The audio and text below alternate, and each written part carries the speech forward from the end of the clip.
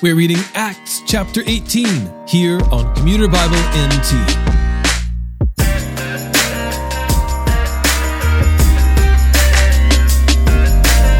Paul leaves Athens and ventures on to Corinth, where he meets Aquila and his wife Priscilla. It's noted that they are tent makers, which brings up an interesting aspect of Paul's life that we don't often consider. Paul was a tent maker by trade, and while he often received financial help and contributions, he had a job by which he made a living.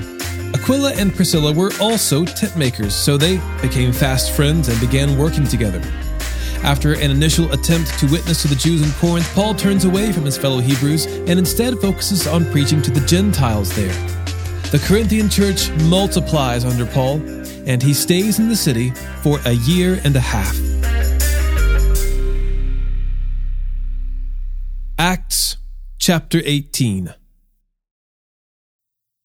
After this, he left Athens and went to Corinth, where he found a Jew named Aquila, a native of Pontus, who had recently come from Italy with his wife Priscilla, because Claudius had ordered all the Jews to leave Rome.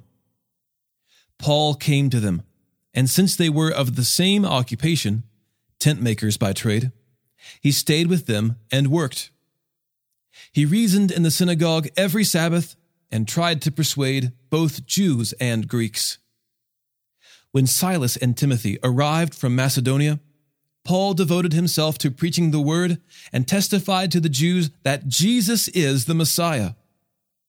When they resisted and blasphemed, he shook out his clothes and told them, "Your blood is on your own heads. I am innocent. From now on, I will go to the Gentiles." So he left there and went to the house of a man named Titius Justus, a worshiper of God whose house was next door to the synagogue. Crispus, the leader of the synagogue, believed in the Lord along with his whole household. Many of the Corinthians, when they heard, believed and were baptized.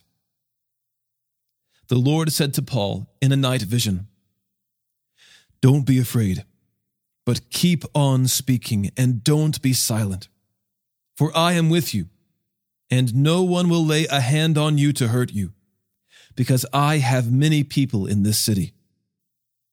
He stayed there a year and a half, teaching the word of God among them. While Gallio was proconsul of Achaia, the Jews made a united attack against Paul and brought him to the tribunal.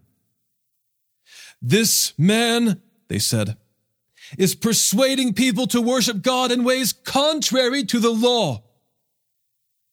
As Paul was about to open his mouth, Gallio said to the Jews, "If it were a matter of wrongdoing or of a serious crime, it would be reasonable for me to put up with you Jews. But if these are questions about words, names, and your own law, see to it yourselves.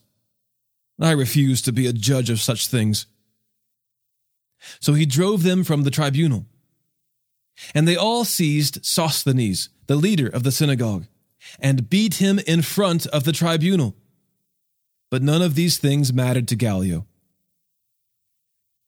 After staying there some time, Paul said farewell to the brothers and sisters and sailed away to Syria, accompanied by Priscilla and Aquila. He shaved his head at Cenchreae because of a vow he had taken.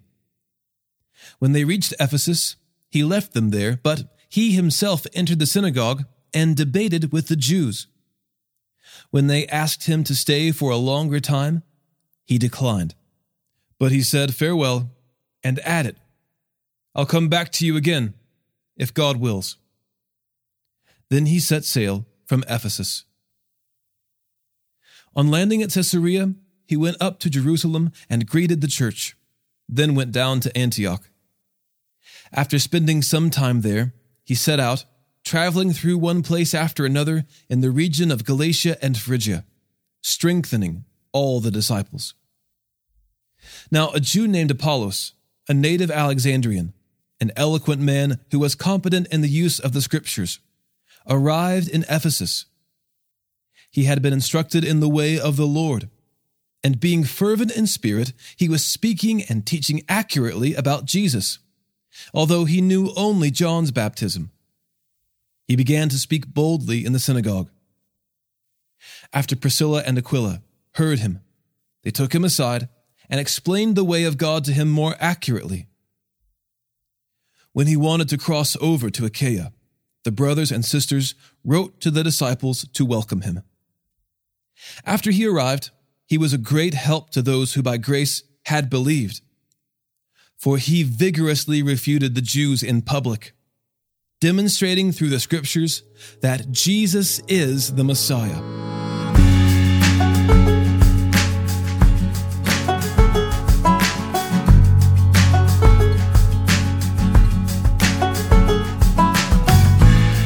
Today's episode was narrated and orchestrated by me, John Ross, and co-produced by the Christian Standard Bible. Thanks for listening, and don't forget all Scripture is inspired by God and is profitable for teaching, for rebuking, for correcting, for training in righteousness, so that the man of God may be complete, equipped for every good work.